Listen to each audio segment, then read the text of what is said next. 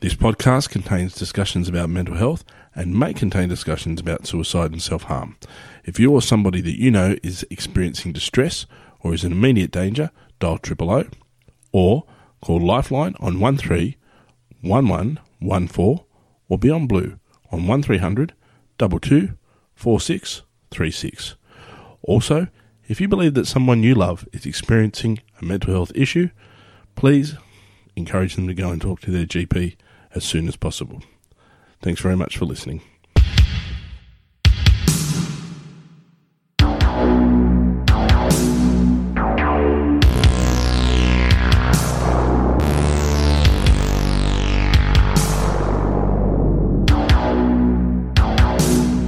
Hello folks and welcome to the latest episode of How You Going Mate podcast. Adam's my name, and of course, if you haven't listened to us before, this podcast is entirely about, as the warning said at the front, is entirely about talking to people about their mental health. And what we really want to do with this is talk to a range of people, a diverse range of people, and find out not necessarily what's caused their mental health conditions or their mental or their sort of their psychological injuries, but what they do to manage them. And hopefully what can happen is a whole range of people can listen to this and hear what other people do to manage their mental health conditions.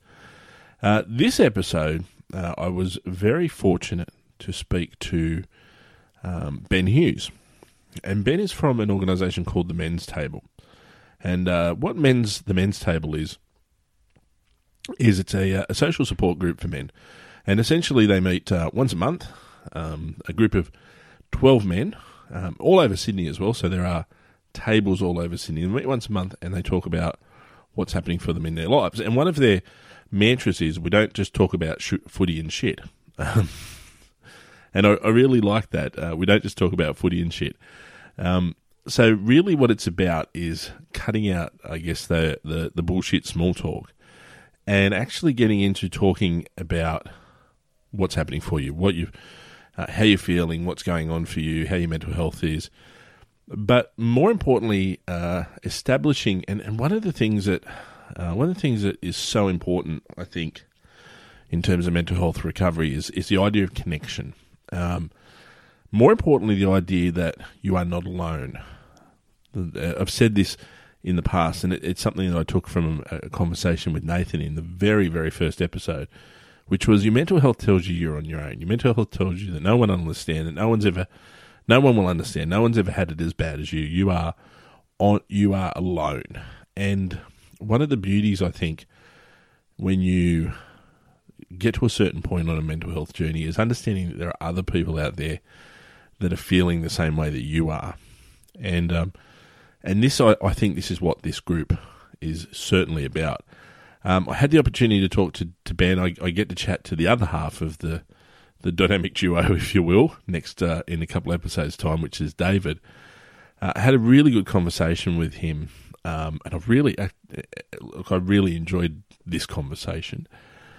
But also had the opportunity on a couple of days ago to sit in on what they call the entree, which is sort of like an introduction thing for people who are thinking about becoming members or thinking about starting a table. And there are tables all over Sydney, but one of the things that occurred to me, and both Ben and David have identified this, is that there's a lack of tables in southwest Sydney.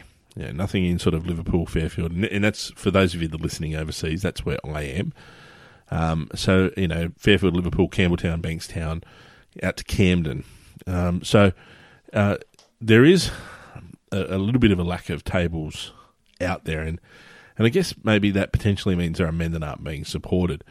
But basically what we're looking at, or what they're looking at, is starting one out at Camden, or starting in definitely the Campbelltown, Camden, Macarthur area. And they're having an entree on the 1st of September. So if you're listening to this before the 1st of September, which I hope you are, and Tuesday the 1st of September on Zoom, if you want more information, you can get tickets on a site called Humanitix, Humanitix, Humanitix. Search for Camden. The men's table event will come up. or you can email Ben on David at hello@themenstable.org. That is themenstable.org. Although when you type it out, it looks like the men's table, which could be something entirely different. If you want to know more about the organisation, it is themenstable.org is the email address, is the website address. But I thoroughly enjoyed sitting in on the entree, and it was, I guess, about half a dozen of us on there at the time, maybe 5. And really interesting to hear about 4 out of the 7 of us had a very similar story about a divorce and how it affected our mental health. And look, one of the things I do stress with people is How You Go Mate is not a men's initiative necessarily. We are certainly looking at men, and obviously men are highly represented in a range of statistics in terms of mental health, especially suicide, overly represented. But we are looking to talk to everyone and have, as I said, a diverse range of people. But I certainly know from my own experience, and I certainly know from, obviously being a man, that it is an extraordinarily difficult thing to talk about your mental health, and it is extraordinarily difficult to show that level of vulnerability, and it's extraordinarily difficult to open up, particularly to other men. There is that genetic conditioning that says, we have to, as men, behave a certain way. And even the other night, hopefully not giving too much away, but even the other night watching a man cry, and apologising for crying. And it's something that we do, and I know that everyone's done it, but apologising for crying, and really what you're doing is apologising for showing a perfectly natural emotional reaction, a perfectly appropriate emotional reaction. We don't apologise when we laugh if something's funny. I mean, unless it's inappropriate to laugh or somebody's been hurt. But if you're watching something that is intended to make you laugh and you laugh, you don't then apologise for laughing. And if something is sad and it makes you cry, then I don't know why we should apologise. Like we're apologising because we might be scared of it making the other person uncomfortable. And so I guess that's one of the real things that we need to challenge in our society. But it was really liberating, and the man did apologise, and every other man in the group actually said, "Mate, don't apologise for crying. You're allowed to. It's okay." And having been through divorce and separation and divorce and all the associated emotions with that, I can understand why he was crying. And fortunately, even in that group, a little magical moment happened where one of the other men said, "Look, I've been through the same thing. Get my number off Ben and Dave, and we'll connect and we'll chat." And it's really nice to see that happening. So one of the things that we hope happens here is that people hear what we say and connect with that, understand themselves better, and of course understand how to manage their wellness better. And they get to do that in the privacy of their own podcasts. And this is a really interesting chat with Ben. I don't know that we talked about music too much, but we talked about music off air, and we are so in sync when it comes to music. It's not funny. It gives me a really great perspective on ADHD as well. And we talk about the unofficial ADHD test. This is how ADHD I think I might be. I couldn't even get through the test, and I'm pretty sure you get the points for that. But we also talk about how that affected his mental health, and we talk about how he's managed that and managed to set up the men's table and is now supporting other men to manage their mental health. It's a fantastic chat. I really do hope you enjoy it. I thoroughly enjoyed having the chat with Ben. And for lack, there's not much left to say other than we're going to ask Ben the question. Ben, how you going, mate? Yeah, I'm really good, mate. I'm really good. I'm on fire. We've just been talking for probably about an hour about music. We share a love of music. Oh, man. I'm a little bit older than you, so mine was, the punk era. And as I said to you, I got in the back end of that, so I heard a lot of this music, and only later discovered how important it was and what it meant and how it changed the world. Oh man, just the energy, just like really good. And it's really, I've spoken about this on a couple of episodes with a couple of different people. The way that you can connect with music and the way that you can hear someone talk about something on a song and it really sums up how you feel. Yeah. Like it's like that person's actually inside your head going, I'm going to write these words down. And sometimes they articulate it better than you yourself can articulate it. And then all of a sudden, that's your connection. Yeah. You know? And I listen to things like Zeppelin or whatever it is, and it's just like bang in your face, and or some really great Stevie Wonder, some funk and soul and all that. And I'm like, if that doesn't get your blood moving, if that doesn't get your feet tapping, if that doesn't get you excited, like, where are you? What's going on for you? I have a 6-year-old, and we have her listening to all of that sort of stuff in the car. And we bought her a Rolling Stones jumper a couple of years ago. And, of course, people think that, kids wear jumpers and don't really. So someone went up and said, do you know who that band is? She goes, yeah, the Rolling Stones. And they go, what's your favourite Rolling Stones song, And she went, Jumping Jack Flash. And they went, what? Back in your box. I know who that is, but yeah, so we listen to all of that with her as well. And the one thing I see quite a bit around is Ramones t-shirts, and we've talked about the Ramones, and I look at the people wearing the t-shirt, I'm like, yeah, you just have not got a clue. You haven't got a clue what's going on there, but you would know when your parents probably weren't even together when that band was formed, let alone you being born. And there we are. I mean, we've been talking about this off air for about an hour about music, and I find it so enlivening. It's so good. It's such a passionate thing. So, and especially when you meet someone that gets your musical style, that goes, yes, I know that, and I'm very jealous of the fact you told me off air that you saw the Nirvana at the first big day out. Yeah. You're one of those people. I am one of those people, and it was one of the scariest concerts I've ever been to. I was off my feet. I was in the mosh. I was off my feet. It was 40 degrees. The fire hoses were out, and it was just like. But it's one of those things. It's seared into my mind. Yeah. It was wonderful. I'm very jealous. I'm getting shivers right now. I'm very jealous. To me, it's up there with like the people that go, yeah, I saw the Beatles at the Cavern Club. Yeah, I was in that concert. You go, yeah, I would love to have been there. Yeah. So now we're here today, and we're in this beautiful office space. It's lovely here, but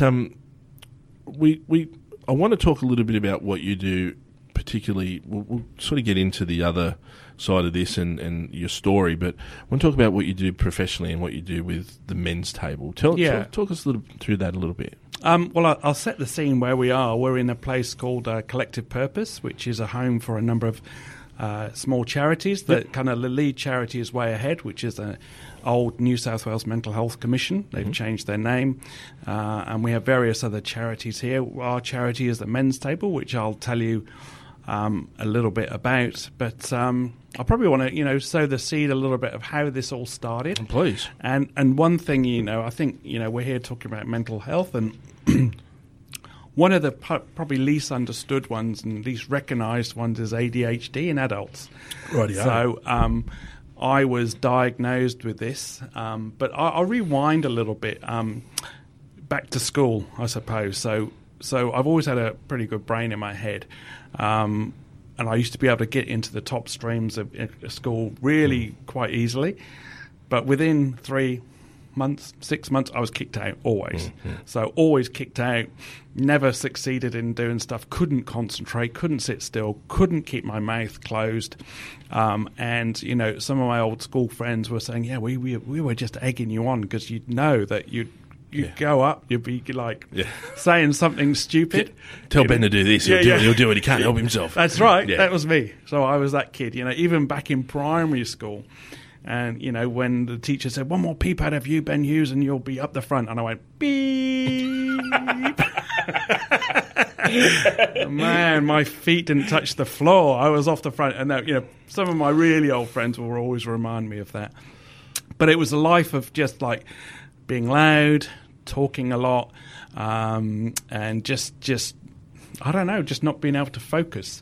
I've always struggled with a book in front of me to actually sit down and go, really focus on the words and take the words in. The words seem to, I look at the words and things weren't working for me. So, I did okay at school, but could have done a lot better. The thought of carrying on to university, I could have done it, but there's no way I was going to put myself through that because it would have ended up in failure. So a number of jobs good jobs, losing my job, all that kind of stuff, because I was just... so I managed to get a very good job in the Middle East, basically. It's in the Middle East. And look, I ended up doing no work, because it was just a big party, really. And then they found out, and I got fired, and I got sent back to the UK. And it was with a tail between my legs. And my dad picked me up from the airport, and he was like, "What's going on with you?" And I said, "Well, I don't know. I just couldn't concentrate. I didn't know I was having too much fun." And he said, "You must be the only person who's gone to work in the Middle East and come back in debt." And I was like, "Yeah." But, yeah, it's usually where you go to make your fortune a little bit, isn't it? Yeah. So then I went travelling a little bit. Arrived in beautiful Australia. Arrived as a backpacker in Coogee 29 years ago, and just did a Coogee to Bondi walk and just went, "I'm going to live here." This is like, look at this place. Man. This is paradise. Yeah. And then I ended up eventually I became self-employed. Things didn't go so well with self-employment. You'll often find that people with ADHD become self-employed because they struggle in an organisation, that they just can't, work in a system. Yeah. So I've always struggled to work in a system and have people tell me what to do and all that kind of stuff. And I got to I gave myself a name. I was the 30% man. So I was doing 10 things. I was doing 30% of all of them. Right. And what that leads to is depression. Yeah. So highly motivated to do stuff, ideas coming out of my ears, but then go, "Oh, I'm going to do this. I'm going to do that. I'm going to do this." 10 things on the go, 30% of them never finishing anything, which led to, really pretty severe depression. Yeah. And I just couldn't work out what was going on there. So probably about 4 years ago, I was in a really bad spot, and I ended up basically having a plan. So I had a plan. Yep. I was like, "This is enough. I've had enough. I'm off." So I, to the point where I was lying in bed with my partner next to me. I was looking at train timetables to take myself up to the Blue Mountains. And now, one thing I was going to go, right, I'm off a cliff, but I know I'm shit scared of heights. Yeah, I was going to say. I'm like, it's not the way I do it. No. Then I thought, well, I'm type 2 diabetic, so I thought, a load of insulin, and I can just go to sleep somewhere out there. Yep. So I kind of had this plan, and I'm still here.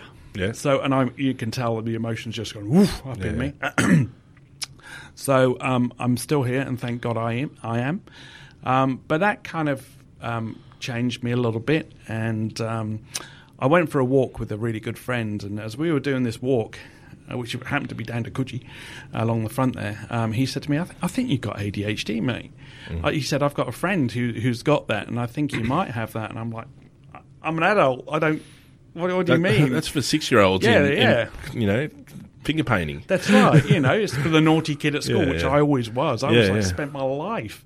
And we talked about rugby earlier on, so I was constantly in after-school detention until the head of rugby came up and said, "Hughes, if you get any more detentions, you are out of the rugby team." And I was like, "Okay, right. I'll stop being naughty." There's an incentive. That was an incentive for me. So I think got ADHD. So I was seeing a psych at the time, so I went and saw her, and she said, "Yeah, okay, we'll get the test." Top marks, thank you very much. Finally, I'm an achiever. Thank you very much. Top marks in ADHD. So, and at that moment, it's a double-edged sword, because you go, I know what I am and how to work with it. Yeah. But I also look back at my life, and there's a thing called, I think they call it, you're grieving for lost opportunities. Yep. So you grieve for these lost opportunities. Yeah. And I could look back at my life and go, fuck, I could have, excuse my language, but I could have done so much more, and at that moment I'm like, oh God, what's going on now, But also there's a great opportunity for me to go, now I know why I was kicked out of the classes at school. Yeah. I lost my really good job overseas. My self-employment didn't go very well. Yeah. So I can now really work with that, and I can really manage that ADHD. One of the problems that people with ADHD always will have is people don't believe Yeah. in ADHD. They're Yeah. like, oh, they'll go, well, I do it this way and it works for me. Why doesn't it work for you? Yeah. And you're like, well, I can't really concentrate that much, and it's not a laziness. It's just the executive function in the front of my brain isn't connected. Yeah. Everybody's on the spectrum somewhere. So Firmly believe that. Everybody, Yep. absolutely, and there are different spectrums, but everybody's on there somewhere. Yeah. People sometimes, if you've got more of a logical kind of brain, it's hard to understand that it just doesn't work. If I'm reading a long passage, something like I will get halfway through and I'm like, phew, okay.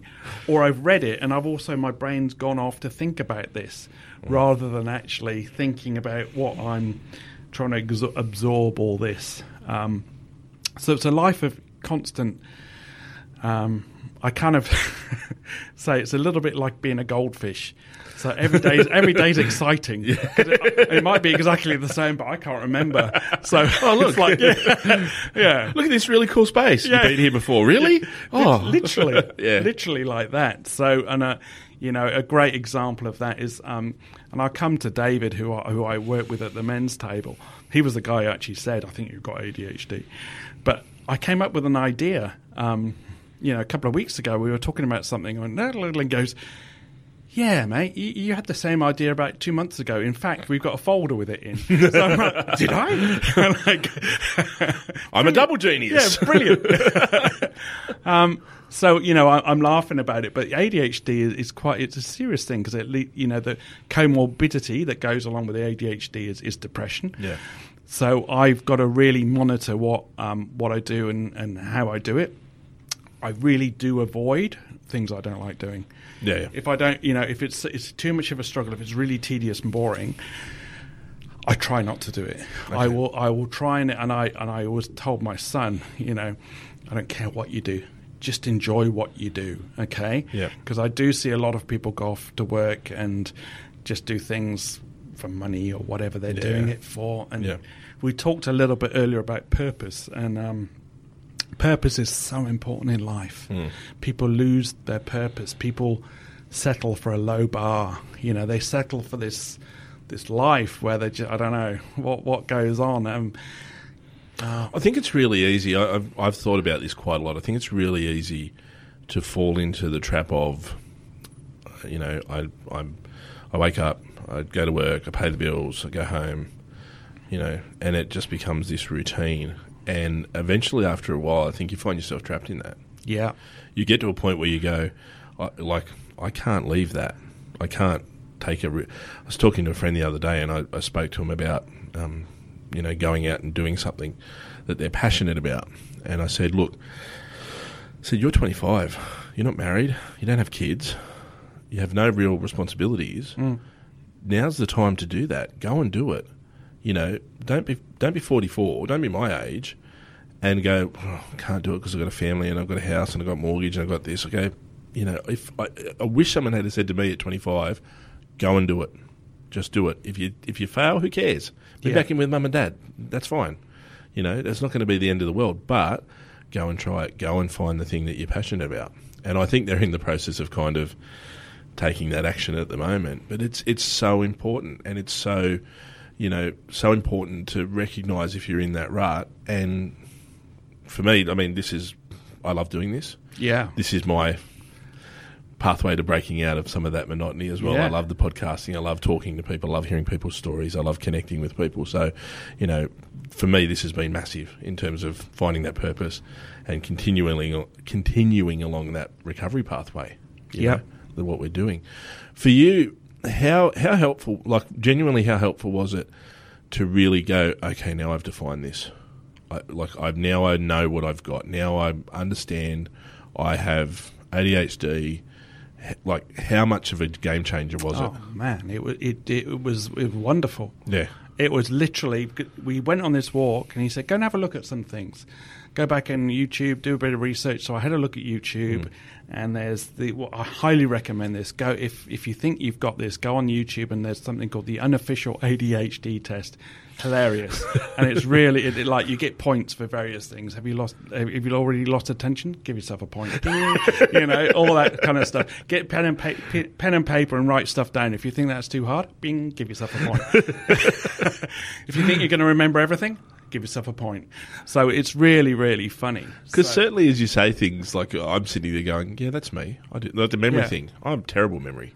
But thing, you know, with ADHD, people will have moments of distraction. People will have moments of not concentrating. People will have moments of forgetting things, of jumping into people's conversations. Like I want to finish people's sentences all the time, all that stuff. Yeah. So one thing they describe an ADHD brain is it's like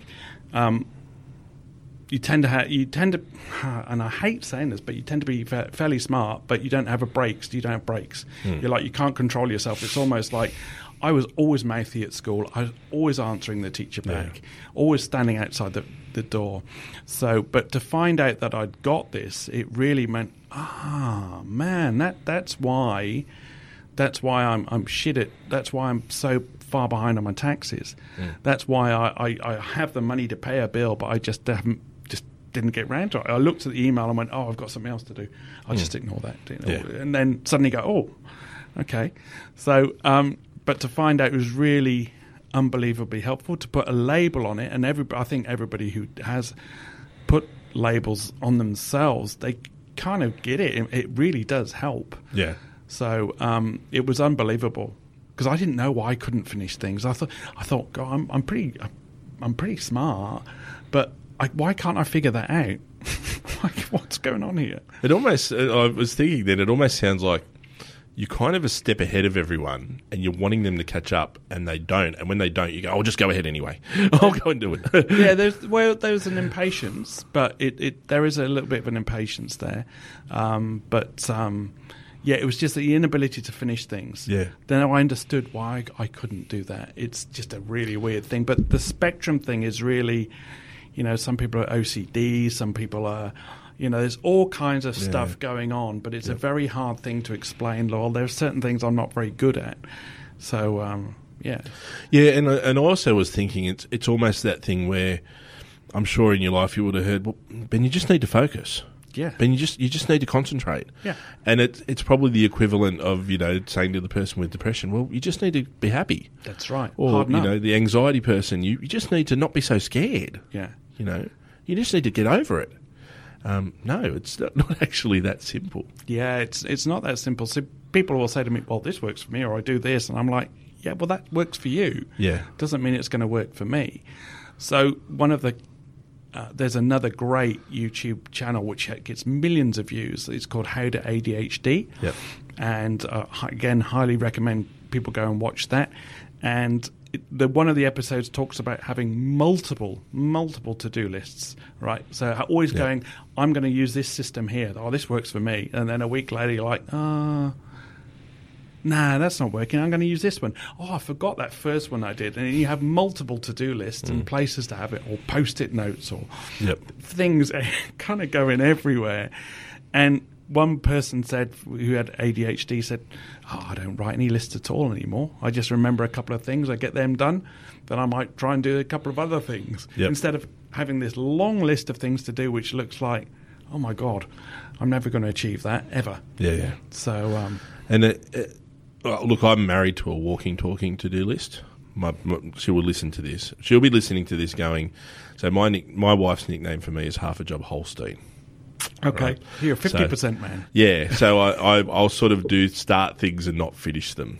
I don't, you know, I'm hearing some things where I'm going, I relate. Not as, you know, it's not really super resonating, but I'm going, yeah, that's me. Yeah. I'm definitely that.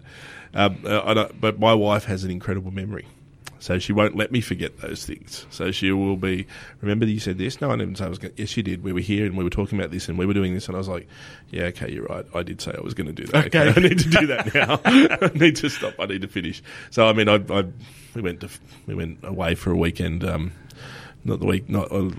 Came back last weekend, I should say, and I only just put my clothes away from the unworn clothes in the suitcase and things like that. Can you put those away? Yeah, I'll do that tonight, honey.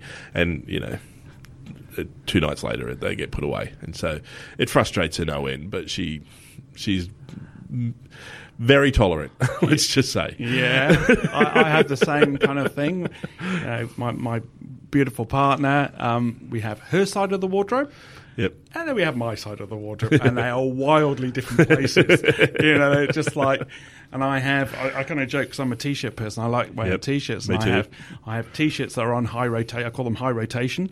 So they they're always like, there's 5 or 6 t-shirts that just keep getting worn. I've got like 30 or 40 in a drawer. Yep. Occasionally I'll kind of mix it up, and it's all like, and bless her, she'll come and she'll fold them and she'll put them in there and what have you, and I'm just like, well, it goes in there. And the interesting thing about me is my t-shirts have to be folded in a certain way. Okay. Like they just, not anything super fancy, just, basic general folding.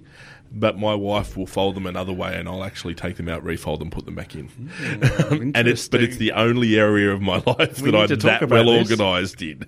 Everything else, I'm a whirring dervish. But in that, they have to be folded a certain way. That's how I do it. I will literally take them out and refold them.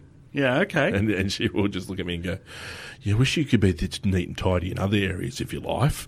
I wish you could do other things like that." And I'm like, "Oh, try, honey. I'm not that good." Aren't people funny? How like you have these little things that you do, and it's just like little habits that you do. Yeah, that was just how I was taught to fold t-shirts, and that's how I do it. It's just so ingrained in who I am. Yeah. So you find you get this diagnosis, you figure out this is what's going on for me. What does recovery look like? What are the steps now? I mean, you said you were already seeing a psych. Yeah, I was at the time. And then I went on to Ritalin. Yep. And what did that do for you? I didn't like it. No. I really didn't like it. I was taking half a tablet or a tablet a day. And this is one of the things that I have an issue with the big farmers, what have you. Yeah. That really just like, I really could focus. Like 3 hours would go, and I'd be like, boom. But I'd feel very speedy. I'd have the jitters almost. That was half a tablet. And then the doctor told me, "Oh yeah, we have kids in here. We give them, they have taken 3 a day and stuff like that." I'm like, Christ Almighty. Yeah. Jesus, so I don't do that anymore, but I manage myself, and how I manage myself is my partner, bless her, she won't mind me saying it, she's a bit of a nana. She likes to go to bed quite early, so I've fallen in line with that, because I used to be stay up late kind of guy, but I've fallen in line with that, and now I do find that I wake up, I'm getting older, so bizarrely I wake up quite early and have a better day from that. I stopped drinking beer. I never thought I'd say that, because I was down the pub. I was down the pub and having a laugh. Yep. And I before that, I've been in the wine industry for a long period of time. That's what I was doing. But I used to go down. I used to love going down the pub and drink a beer and laughing and telling jokes and just carrying on. Yeah. I stopped drinking beer because I'd realised that beer made me sad. Yeah. So I'd be Monday or Tuesday. If I went out on a big night on a Saturday, Monday or Tuesday, I'd be feeling I'd have the horrors. Yeah. I'd feel really down. Stop drinking spirits. I drink wine, and I'd like to say I drink it in moderation, but not always. Mm-hmm. So but I do, but it's quality, not quantity, normally. But so I'm very conscious of that. Exercise is very important, and being aware of my surroundings. So, obviously, I'm a POM. I've been here 29 years. But when I wake up in Australia and I look out the window and there's a blue sky and there's a warm breeze coming through and I still feel like shit, I know I've got an issue. That's my gauge. Right. That is my gauge. I'm like, look at the sky, warm breeze. This is beautiful. Yeah. But I'm still feeling like shit. Yeah. Okay. We got some kind of problem going on here. So exercise, and I won't pretend that I'm a great exerciser. I'm not. I'm pretty slack at doing it, but when I do it, I really enjoy it. Yeah. Going to the gym is my idea of hell. I've cut out a lot of sugar out of my eating a lot of sugar and carbs. I'm a type 2 diabetic as well, so I had to anyway. But what I noticed was when I was eating a lot of sugar, I was really unfocused, severely unfocused. And now I find if I cut back, I've cut right back, and my focus is a lot better. It's not great, but it's better than what it was. So sugar is a really bad thing. Just being aware of your surroundings. And we talked about this earlier. There's a couple of phrases that I use. So action cures anxiety. Yeah. Action cures anxiety. If I'm feeling anxious or depressed about something, action, whatever it is, go and do something. Yep. You know, go and whatever it is, something else than what you're doing. The other one I use a lot of is do a 180. So if my thoughts are becoming a little bit negative, a little bit bad, a little bit depressive, I will literally think to myself, okay, what's the other view on what's going on here? Let's do a 180. Yeah. Handbrake on, let's just sit and think, and let's change direction and try and think about how I can do something different there. So I manage it in those ways. I've also got the men's table thing, which I'll go on to talk about that. If that's by all means, please. So I'll go all the way back to 2001. I was self-employed, part of a business networking group, and I was feeling pretty shitty. I'd been through a pretty destructive divorce. Self-employment wasn't going well. I was worried about my son, all kinds of things. I was talking to two guys at the end of the meeting, and I said to them, I'm really depressed. I'm really unhappy. Things aren't going well. And they said that the conversation turned a bit darker than that. I can't remember that, but maybe it did. Yeah. And they said, oh, we know exactly how you feel, mate. We feel exactly the same way. So, and at that moment I thought, I hear a lot of this. I hear a lot of guys actually saying how they feel. Then I realised, because I'm pretty open. I'm an open book. I'll be like, I'll tell you how I feel. If I feel like shit, I'll tell you. If you know, I've either got two speeds. It's either overly excited or depressed. So that's pretty much how I operate. There's two speeds. I can just see your partner waking up going, all right, it's that kind of day, is it? Yeah, Let's go. Which one of you? She's so tolerant. Bless her. I pushed that woman so far out of her comfort zone. Oh, my God. Anyway. So there we go. I've lost. What were you saying? two speeds. Two speeds. And you were talking to these men after the. Yeah, that's right. So talking to these guys, and they said, "We know exactly how you feel." Yeah. And I thought at that moment, well, I hear a lot of that. So it's basically about being an open book. And I thought, at that moment, if you open the door for men by telling them how you feel, by empathising, going, mate, I feel like shit, blah, blah, blah, being open and honest and vulnerable, you have opened the door for them to walk through and do exactly the same thing. Yeah. So the next week at that meeting, I stood up and said, I'm starting a men's group. Who's in? 9 years later, we're still meeting. On the third Wednesday of every month, we meet. We started off in Surrey Hills, meeting in a private room in a restaurant. We've got 11 of the original 12 guys still meeting, still turning up, and we talk about the highs and the lows of our lives. And we've heard all sorts. We've had death, birth, separation, divorce, reconciliation, financial ruin, whatever. In 9 years, 12 guys, we've heard it all. Absolutely everything. Yeah, I can imagine everything. And what you'll learn about guys is even people you consider to be the most put together person is up and down like a roller coaster. Yeah. Everybody is absolutely like that. So things are going on for them. Beginning of last year, David, who I work with very closely at the men's table, co-founder of the men's table, who's also at the first table, rang me and said, what are we doing about men's work? I know you're interested in men's work. What are we doing? Nothing. Going to our own table. Why don't we make this into a thing? So we went back to our first table and we said, what has made this work? What have we done? And we wrote down a whole list of what we call the fundamentals that we take to each table, and they use as a guide to stop the table from fracturing and having arguments. Yeah. And they're things like, obviously, no politics, no religion, no alpha male behaviour. That's just not tolerated. No. So and I'll come to that. I want to talk about the alpha male because that's one of my trigger points as the alpha male. So please remind me to do that. Yep. We talk about no fixing. So men like to fix things. Yep. And we call it the brother-in-law story. So, I'm telling you a heart-wrenching story about something or other. I'm in trouble. Suddenly some bloke will go, oh, yeah, man, that happened to my brother-in-law, and he did this, and he did that, and blah, blah, blah, blah, blah, and he fixed himself, and it's all good. Oh, you should try that. I'm like, and the guy originally who's telling the story hasn't completed on his story. He hasn't been able to get that out because his other blokes come in. First of all, the other bloke hasn't listened to him because he's too busy thinking about his answer. He's desperate to give an answer. Yeah. Comes from a good place. He wants to help, but he's trying to fix this guy. Yeah. So there's none of that. We don't allow that. You have to talk about I statements. You want to talk about your feelings. So, like, if people talk about their view of the world, if I talk about my view of politics or religion or my view on whatever it is, people can disagree with me. Yep. We don't want that. If I talk about how I feel let down by the church, or I feel let down by this, or I'm feeling this at the moment, people can't disagree with you. So it's very much how you're feeling.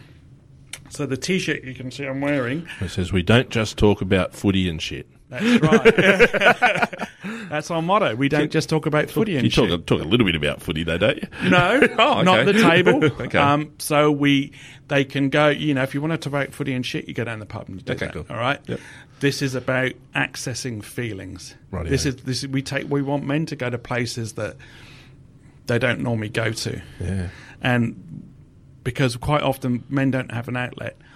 We've now got about 180 men sitting at tables. Yep. So we've got tables all over the place, new tables starting. I think you're coming along to find out a little bit more. Yeah, I'm going to come. So we run entrees, just to see if men are interested. But it's really about supplying men with a community of men they travel through life with. I've now got 11 blokes that sit at the same table, and we're all not best mates, but we sit at the same table and we talk about the highs and lows of our lives. If anybody's in trouble, and we've heard it all, I know I've got 11 blokes I can call on. Yeah.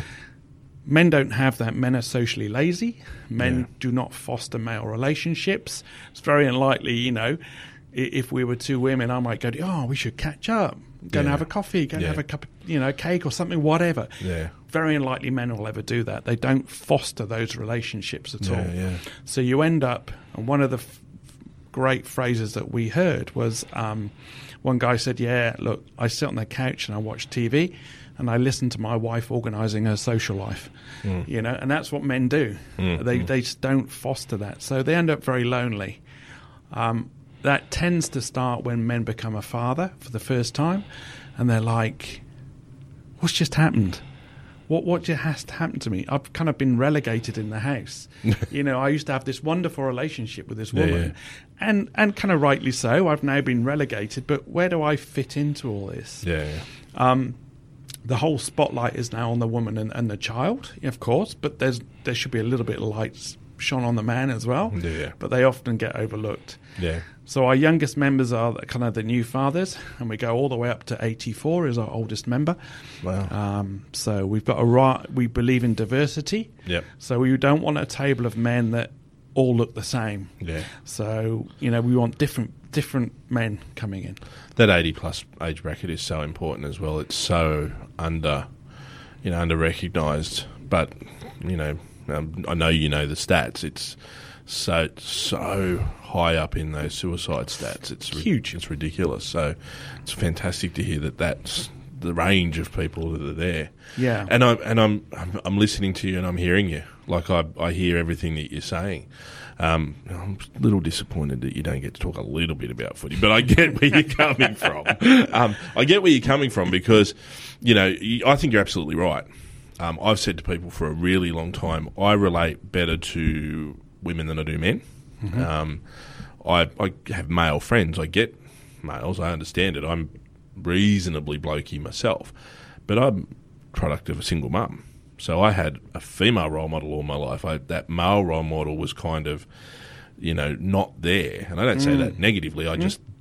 The bulk of my influence was the female. So I work in a female-dominated industry. I relate really well to females. I get a lot. I'd prefer to be in the kitchen talking to the girls and out the back talking to the boys. You know, that's just that's me.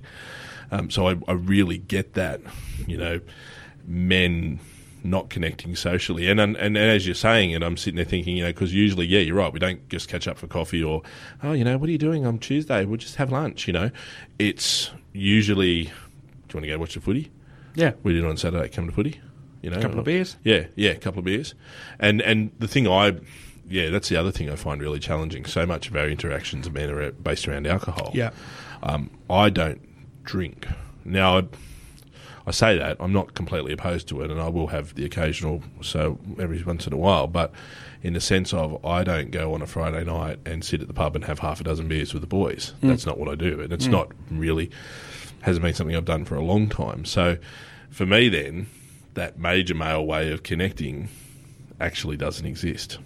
So I actually hear a lot of what you're saying and sit there and go, yeah, actually.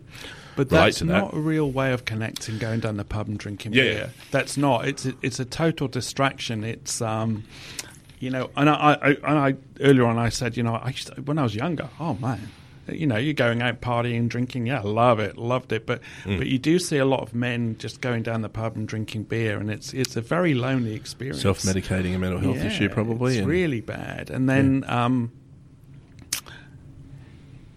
so it's also a sense of purpose. Yeah. Like we there's a lot of men who kind of lack that sense of purpose, whether it's the new father, whether it's a man who just goes off and does the work and then comes home to the family, or the retiree. So we talked about sense of purpose before, and the men's table has given me a huge sense of purpose because I'm actually, as you know, you work in an industry where you're helping people.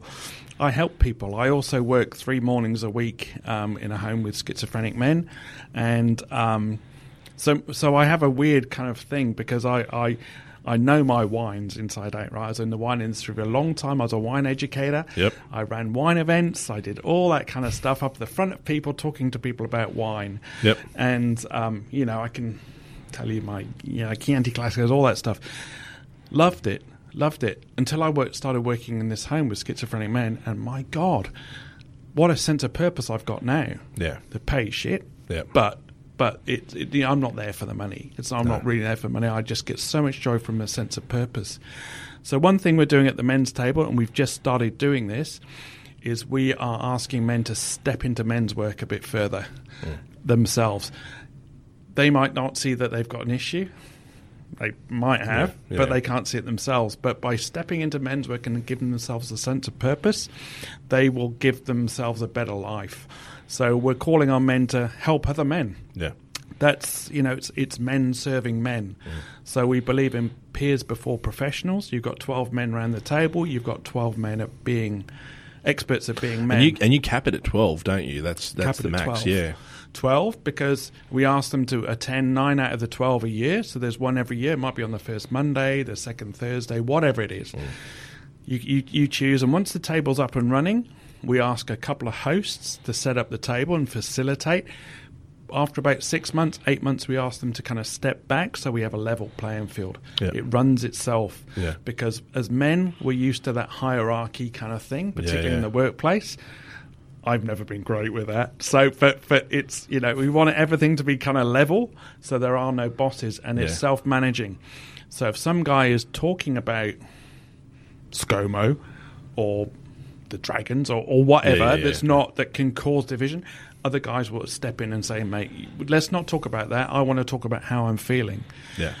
We start at 7 o'clock on the dot, because if some guy's had some trauma that's happened in the fortnight before, at 7 o'clock he wants to go blah on the table. Yeah. If you've got some clown rocking in at 7 going, oh, the traffic was shit, blah, blah, blah, that doesn't work. Yeah. So it's 7 o'clock sharp, we start, we finish at around 9, and there's no kicking on. You don't kick on. No. You've done the conversation, you've done all that. Yeah. So but we're trying to get more men involved, the retirees in particular, because they've got this wealth of knowledge in their head. Yeah. You know, we've got doctors, professors, we've got lawyers, we've got all sorts of men who've retired, and all this stuff's in their head. So we're now trying to give them a sense of purpose by saying, how can you help set up other tables? How can you get involved in this? So rather than just sitting on the couch and watching telly. It sounds like a model that, if you wanted to, you could, like if you were one of the people at the table, you could actually very easily go and do this with your mates. Like, you could very easily go and do something like this. I mean, say to half a dozen mates, boys, let's catch up once a month and let's do this and see if we can make that work. You can, but let me put this to you. You've got some good mates, some very close mates. If you started talking about how you're feeling and your inner feelings, probably at least half of them are going to go, oh, this is a bit weird. Yeah. This is a bit awkward, because you've got this established relationship with them. Yep. So it's very hard to break them. So what we don't want is a clique of men, because you'll end up talking about footy and shit with your mates. You will. Yeah.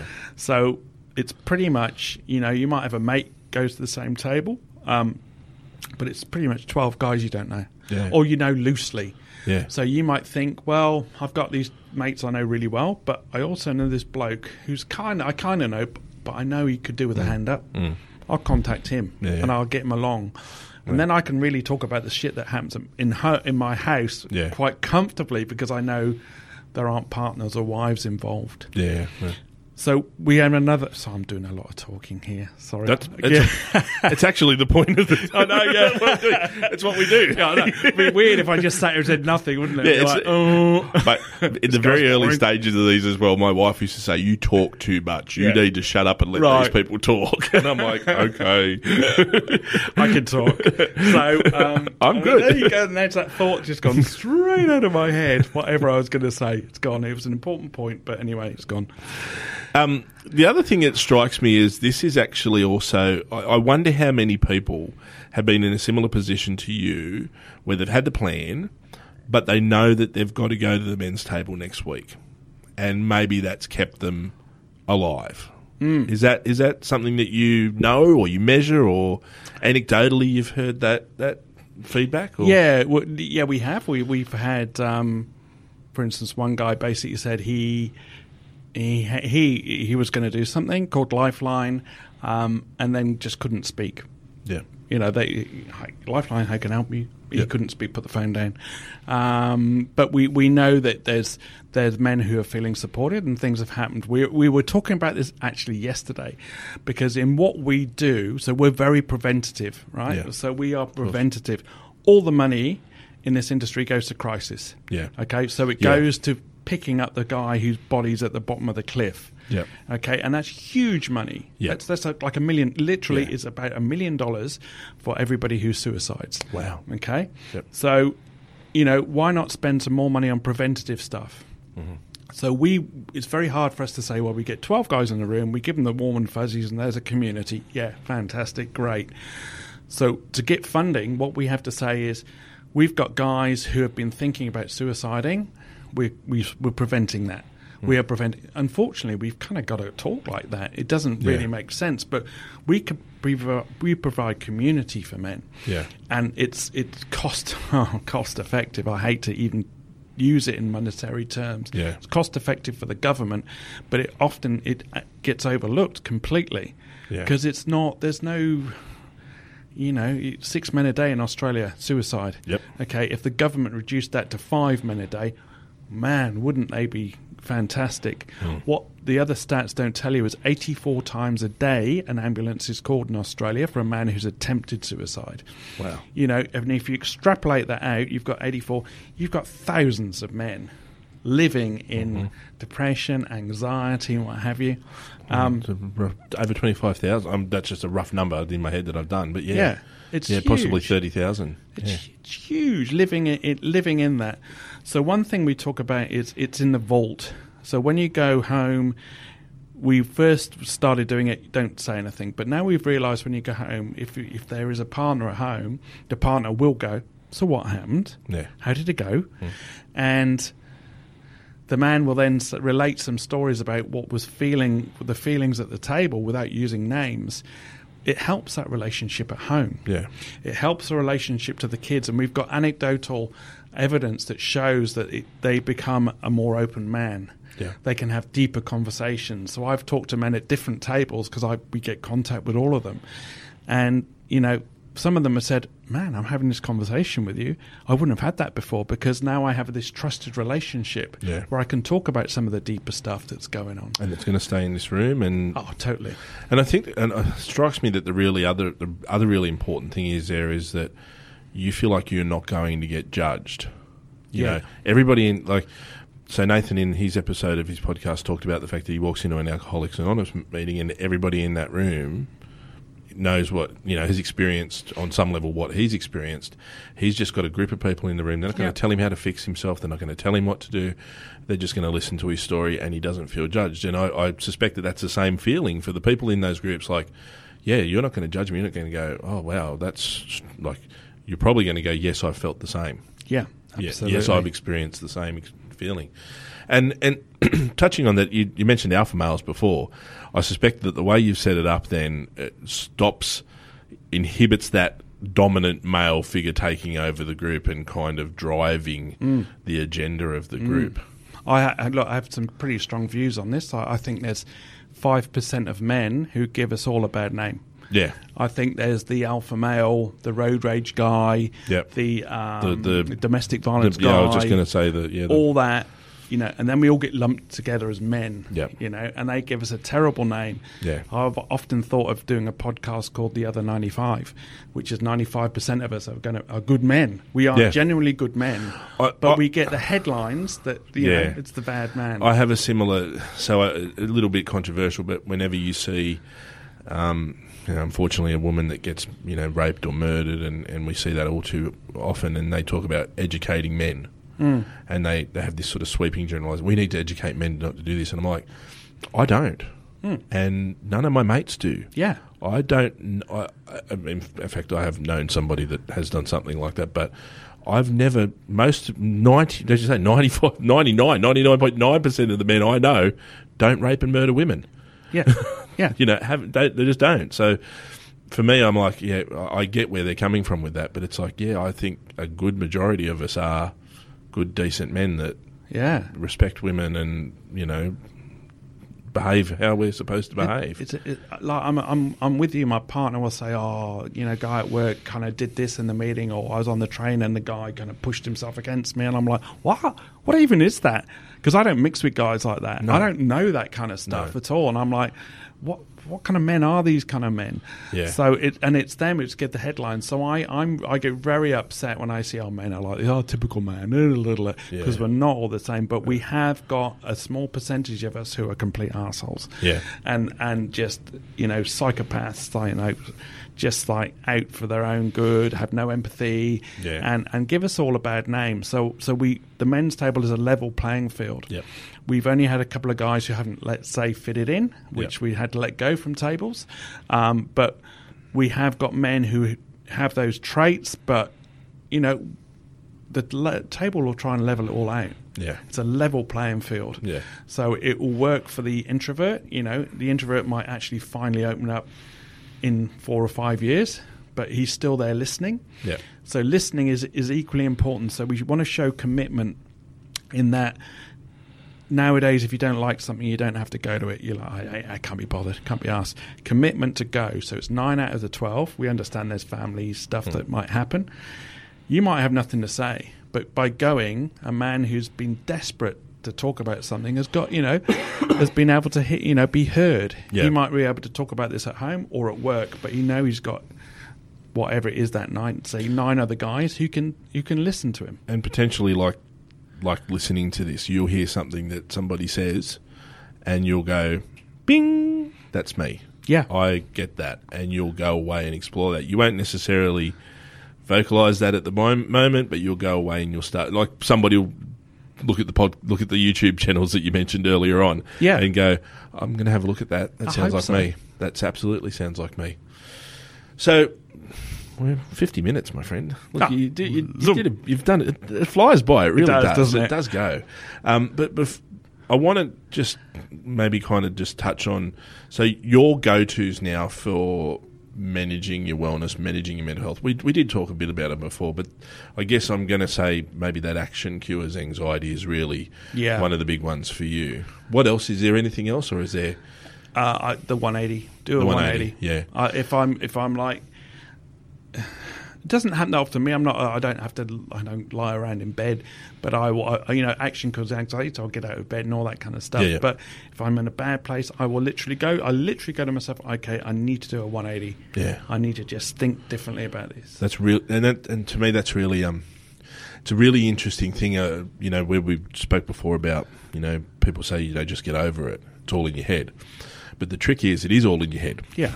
And that's the great contradiction of that statement. It's all in your head. Yeah. Yes, it is all in my head. Yeah. And it is. Yeah. And then to me, I think there's an element of conscious choice. Then you go, okay, I have to actually make this decision to make the 180-degree turn. Yeah. And I said it on a previous episode, if I fall over and I break my leg, well, I have to go to a hospital. It's not just going to magically heal itself. I have to actually decide to adhere to the rules and go to the hospital and get the doctor to fix it. And to me, I think there's a similarity in that. That 180, you go, right, I need to be aware enough that it's going to... But it's a conscious decision. I need to make it, and I need to go out there and I need to take that action to support myself and hopefully... I don't like to use the word fix myself. It's so easy to use that, but, We're never fixed. Oh, no. No. Look, I will be 90 and my wife will still be complaining because I'm leaving clothes on the floor and doing half a job to most things. Yeah. Well, fabulous. So if people want to jump on, they can Google Men's Table and they can have a look at what you guys do. www.themenstable.org. Yep. So www.themenstable.org. You can book in there for our next entrees, which at the moment are online, but we normally have them in a pub. Hopefully we'll get one out your way, get a men's table out your way. Look, I'm very interested in it, actually. I'm very interested in it because I love the idea of it, and it sits really well. I've said this a number of times. The ethos of How You Going, Mate is about being proactive. Yeah. It's not about waiting for someone to come and talk to you. It's about recognising the signs of poor mental health, recognising that somebody needs support, and rather than waiting for them to come to you, going to them and saying, "How you going, mate? What's going on?" We spoke earlier on about assist training and things like that. It's about it's hard to ask that question. It's hard to say, this is what I think is going on, but it's about taking that initiative, taking that step and saying, I'm worried about your mental health. Yeah. What's happening for you?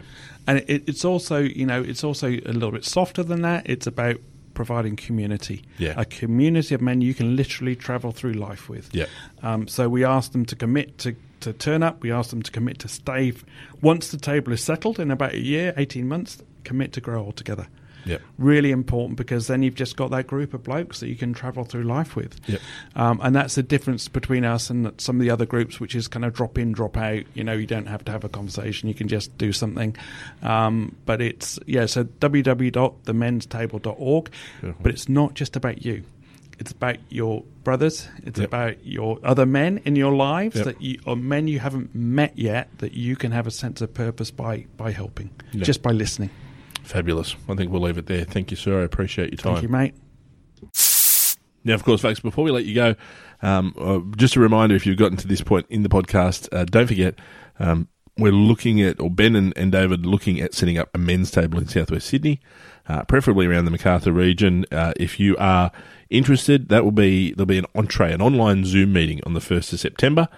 And of course, you can get your tickets for that through Humanitix. That starts at 7 p.m. on the 1st of September.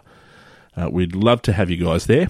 And if you are interested in anything to do with the men's table, finding out what it's about or anything like that, then the next men's table, as I said, that entree is the 1st of September. Jump on and get in contact with Ben and David and organise to find out a little bit more about how men can support other men to manage their mental health. Thanks for listening.